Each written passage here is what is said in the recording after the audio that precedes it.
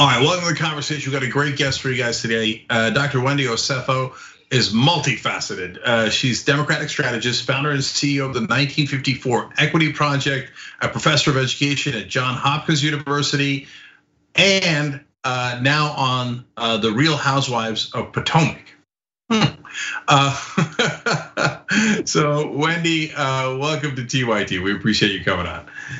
Thank you for having me. Oh, no problem. So let's talk politics first. So you teach at Johns Hopkins, and you've obviously been part of a bunch of campaigns, et cetera. So just real quick, what's your take on this race? Are you less nervous now that Biden has about a 7-point lead nationally, or are you still pretty nervous about the possibility that Trump might win? I'm extremely nervous. If 2016 has taught us anything, there's so many people who have intentions on going to the poll, but they're not really indicated when we see those, poll numbers. I think that this election is going to be closer than a lot of people think. I don't think it's going to be a landslide. I think it's going to come down to the last couple of ballots here and there. And I don't think, if I could predict, if I had a crystal ball, I don't think that this is something that we're going to find out the night of the election. I think it's going to take time, especially with all the absentee ballots. So I am extremely nervous. I hope that everyone knows how consequential this election is, not just for this year, but for years to come. And I am really hopeful that, the millennials are going to pull this out. And I have my fingers crossed. So we'll see. Yeah. So look, I'm a progressive, and a lot of progressives are stuck between a rock and a fascist. And so on the one hand, it's a super easy decision. I'll take the rock. And on the other hand, Joe Biden says he's going to increase funding for police. And the Democratic Party has not been great about changing the culture of policing in this country, and that has gotten us to a continued disastrous shape in how police treat minorities in this country. So we know what's going to happen with Trump. It's only going to get worse. He's going to incite more vigilante violence, et cetera. So that's obvious. What are your thoughts about how Biden might react? And are you concerned that under his leadership, the Democratic Party might also continue to not do enough? Yes, so I think that Biden is going to have to really decide where he wants his legacy to be. He has a decision to make. His legacy can simply be he is going to be the politician who ousted, Donald Trump, who was, for all recent memory for me, the worst, president of my lifetime. Or he can really try to implement policies that will effectuate change in the communities that need it the most. And, that includes brown and black communities and low income communities. So I think that what Biden has to do is he has to not pay lip service to individuals on the far left. He has to make sure that his agenda is very clear, because once he gets into office, if he does get into office, people are going to hold him to that. And we don't want someone that as soon as they come into office, we're saying, wait, that's not what you said. You basically, did a bait and switch on us. And so I think that Biden, we all know he is not far left. He is not of the AOC ideology. He's not of the Sanders ideology. So he has to be true to himself, and we have to hold him accountable to what he states he is going to do. And quite frankly, I do think he's going to increase funding for police, but I also think that he needs to counter that by making sure that police departments institute a very clear policy for policing when it comes to Black communities. If I was his advisor, that's what I would say to him. We don't expect you to be far left, but what you can do is counter increased funding by making sure that all of these police forces that have access to this funding has in place systems and policies that ensure that Black and brown people will not be policed like they are animals. That's what we need to make sure happens. Yeah. So I am probably someone that folks in Washington would consider far left. In reality, I think my positions are right smack dab in the middle of the country. But But and so I wish he would go farther, because if we don't change the culture of policing, right. I think that we're never going to get to the right place. This idea, I mean, look, Jacob Blake's a good example. So I'm curious what you think. So George Floyd is super easy because even white conservatives think it probably should have gotten off his neck when it looked like he had already died. But Jacob Blake gets shot in the back 7 times, and they say, well, he might have been going for a knife that was in the car that he didn't have at the time. I think a lot of people in this country say, good enough, shoot him in the back 7 times. And obviously I don't agree with that, and a lot of folks don't agree with that. And the reason for that is because we tell the police, never, ever, ever take a risk with your life if you think you're in any kind of danger. And by the way, they have racial stereotypes in their head that black folks are more dangerous. So it becomes a lethal combination. Just shoot to kill immediately. And I don't know that I've got confidence that Biden is going to challenge that ideology at its core.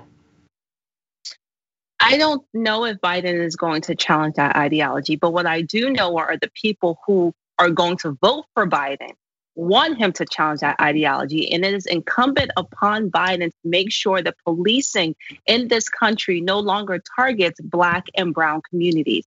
Whether we're looking at Jacob Blake, whether we're looking at Breonna Taylor, whether we're looking at Freddie Gray, there are individuals who do not have necessarily a clear-cut case to say, oh, this shouldn't have happened. But that doesn't mean that the police are still not wrong. That doesn't mean that the actions taken by the police are not rooted in systemic racism. That does not mean that these families have to bury their children simply because their children were killed by the mere fact that the color of their skin is Black. So whomever holds address at 1600 Pennsylvania Avenue needs to ensure that Black people are no longer looked at as less than in this country. Black people pay taxes, Black people are voters, Black people deserve the same rights that any other individual in this country has. So there is no excuse for us to be treated that half a citizen. So I am pressing Joe Biden and his entire, I like to call them his committee, right? The people who advise him. We need to make sure that we're not just trying to vote Trump out. We need to make sure that we're voting in somebody who will ensure that these policies are at the forefront of their agenda on day one. I don't want to hear about police reform on your next year. I want to hear about police reform 24 hours after you have sworn an oath to be the president of this country. That's what I need. You know, I want to ask you on a personal level how frustrating it is, because we had a Baltimore cop on the show a long time ago who said, "Look, did you think?" And he was a white guy who served in the military, and he said, "Yeah, we did a lot of bad things as cops in Baltimore, and Black people have been complaining about police abuse for as long as we've had police in this country." And he said, "Did you think they were all lying?" And I thought that was really powerful. And the stereotypes are maddening. The injustice of it honestly, it nearly puts me in a rage. So they say Black people in the stereotypes are violent. It makes it almost sound like they're the ones who had slaves and whipped them and killed them and did all those things, as opposed to the reverse. So, and then and in your case, you're a doctor who teaches PhD students at one of the best universities in the country. And so when you see the stereotypes about education and violence and all those things regarding African Americans, how frustrating is it for you on a personal level? It's deeply frustrating. It's deeply frustrating because as an educator, I am faced every day with some of these stereotypes that my students may have. And what I try to do is I try to push up against these stereotypes because, when we talk about police reform, unfortunately, policing starts in schools. And whether that is because Black children are often penalized at higher levels than their white counterparts, or there is a lower expectation of academic excellence for Black children, these things happen at a very young age. And aside from just being a professor, I'm also a mom. I'm a mom to 3 children, and I have 2 boys. So my 7-year-old and 5-year-old, when I look at what's going on in the world, I look at it through their eyes. It is deeply frustrating that your color, your skin color, is seen as a weapon in this country. It's deeply frustrating that when I have to go to the emergency room because I have a family member there, instead of me worrying about the health of my family member, I am telling the nurses and the doctors how educated that family member is so they can treat them with the care that any other individual will get, whether or not they were educated. I want them to know that this is a member of society that is doing positive things. And so they're doing positive things. So please don't let them die. They're not a thug. That's frustrating. Being Black in America is frustrating. But I will tell you what, the fight for social justice is just beginning. I will continue to fight until I have no more fight in me. And outside of all these stereotypes, we know that we have to make it better for generations to come. And for me, that is my 7-year-old and my 5-year-old son, who all are depending on me. So we have to change that. Yeah, that's a powerful story because, so I'm Turkish, my wife is Chinese. So, but we, when our kids go to a hospital, we don't, even though we're minorities, we don't have to convince the doctors that their life is worth saving. And so when I hear you say that, it breaks my heart. And I hope that it affects others enough to show some degree of solidarity so we can fix these problems. So thank you so much for coming on. And it's funny that I'm not used to someone so educated being on TV. so it's fascinating that you're on Real Housewives of Potomac. So maybe we'll talk about that next time too.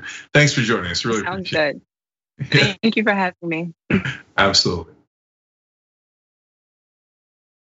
All right, back on the conversation. Now we're gonna go talk to an old friend. You might have seen him once before on the conversation, Eric Ohlsen.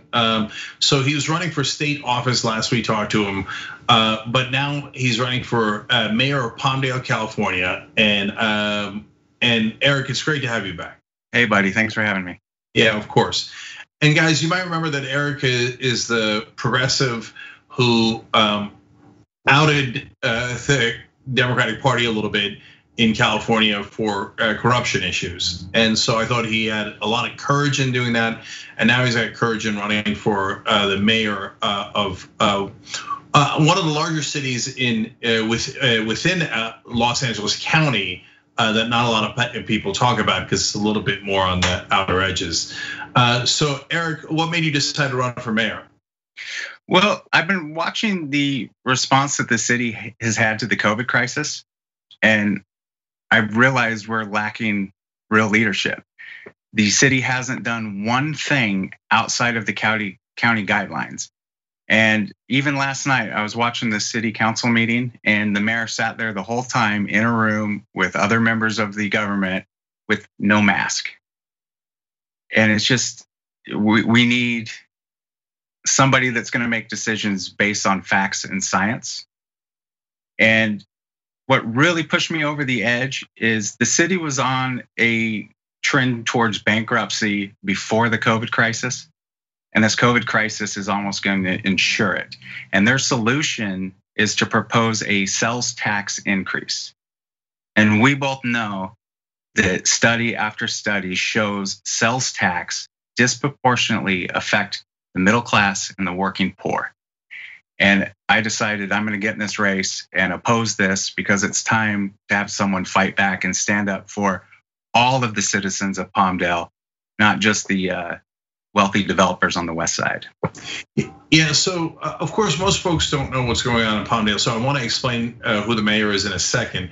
But there's something unique about this situation. Even though you're more progressive, you have the Democratic Party nomination, right?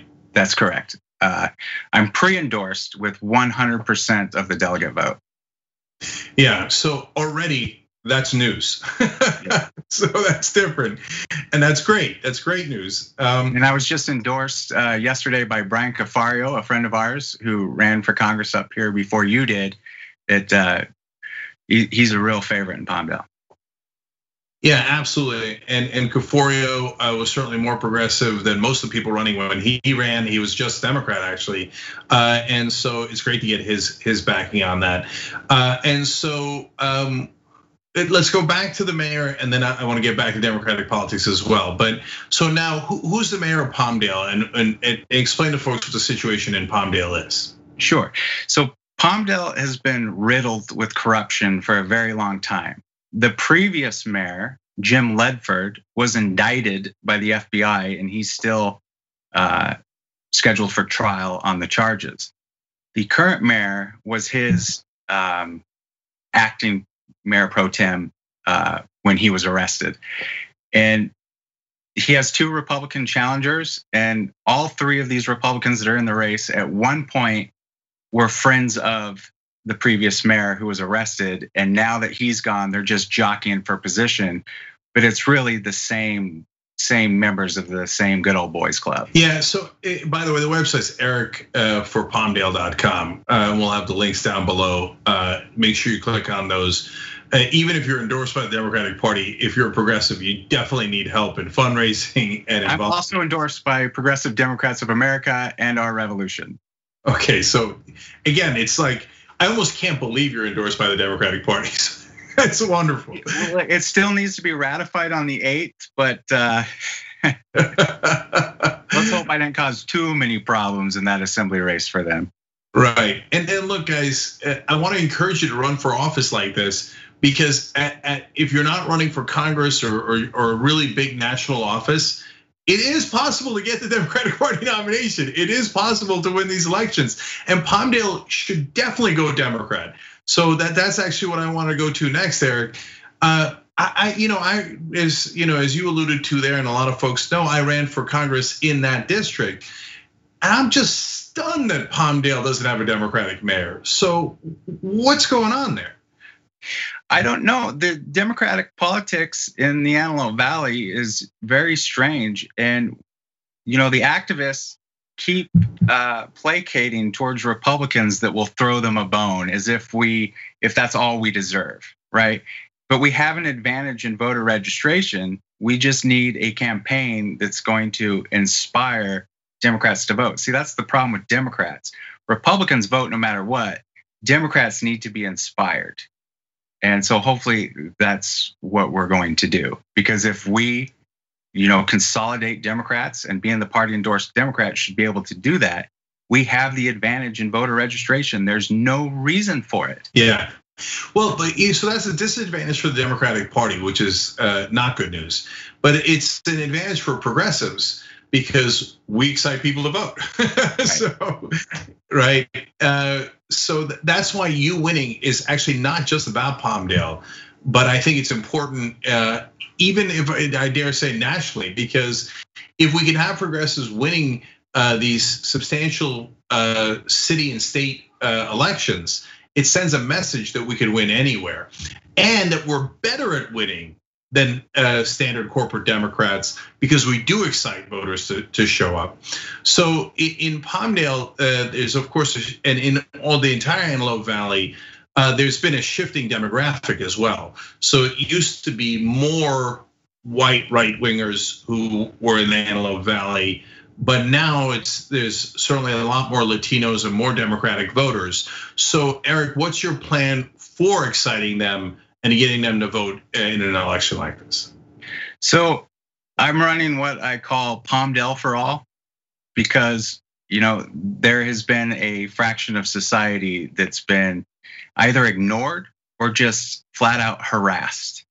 And we've created distrust amongst the Hispanic community, and we need a candidate that's going to restore that faith. We have extremely high COVID numbers here, and my theory is that the Hispanic population doesn't get tested because they don't trust government. And why would they trust government when you got a mayor that is using code enforcement to harass street vendors? We need to redistribute, have more equitable Palmdale. We have 16 buildings that take Section 8 vouchers. All of them are on the east side in the Hispanic neighborhoods. Why aren't there any on the west side? I found $9 million diverted from a drainage fund on the east side used to develop the mall and auto dealerships on the west side. So money's being stolen from them, and I will be a champion for everybody in Palmdale, not just the wealthy. Let's dive a little bit more into policy too. So that those are huge issues. Although I have to confess that I did a lot of campaigning at that mall and enjoyed the mall. Yeah, I wanted to tell people, like, when you got in the race, I was saying, there was obviously concern, but I watched how hard you campaigned, and then I'd be done for the day and run to the mall to do something, and then I would see Cenk there talking to people campaigning. And to prove that he's committed, look, he's talking to me still. We've stayed in contact. You were all about this district, and you still are, and we appreciate that very much. I appreciate you saying that. And Annalise Vincent is also running for city council. She was part of the campaign as well. She was wonderful, and I hope people can support her too. And by the way, I got kicked out of that mall several times for like continuing to campaign when security told me not to. Anyways, Eric, so let's talk a little bit more about policy. So what else could a progressive Democrat do there that could make a difference and excite people to show up to vote? Well, I think there's a lot of things that we can do. I think, standing up for working families and fighting the sales tax is huge right now. Getting the message across that, we're gonna have science and fact-based decision making when we decide on anything, really, especially COVID. Restoring faith to everybody in the community, I think, is the most important thing. And what I want to do is create a commission of equity. And the only requirement is you be a resident of Palmdale and everybody is represented. And that's going to be what my administration is going to look like. City Hall will have equal representation. I mean, we need to stand up for everybody and bring everybody together, and all of our policies need to reflect that. So, Eric, one last thing. You were in the Coast Guard, and you've got an interesting backstory there.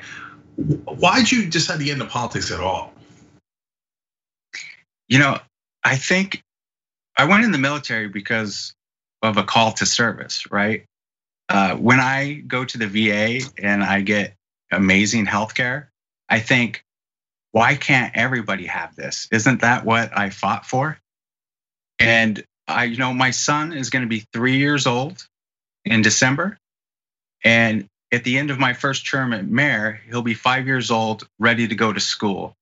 And I want to make sure that the schools are safe and the opportunity for him is there. All right, love it. EricForPalmdale.com. Guys, again, we win elections like this, and it sends a message to everyone that progressives are viable everywhere. And these races are very winnable as long as we can get some fundraising and some volunteers going. And that's the number one problem with progressives, that infrastructure isn't usually there for them. But in this case, you could make that happen. Right. Eric Ohlsen, thanks for your service. Thanks for running for mayor. I think it'd make a huge difference. Yeah, thank you so much for having me.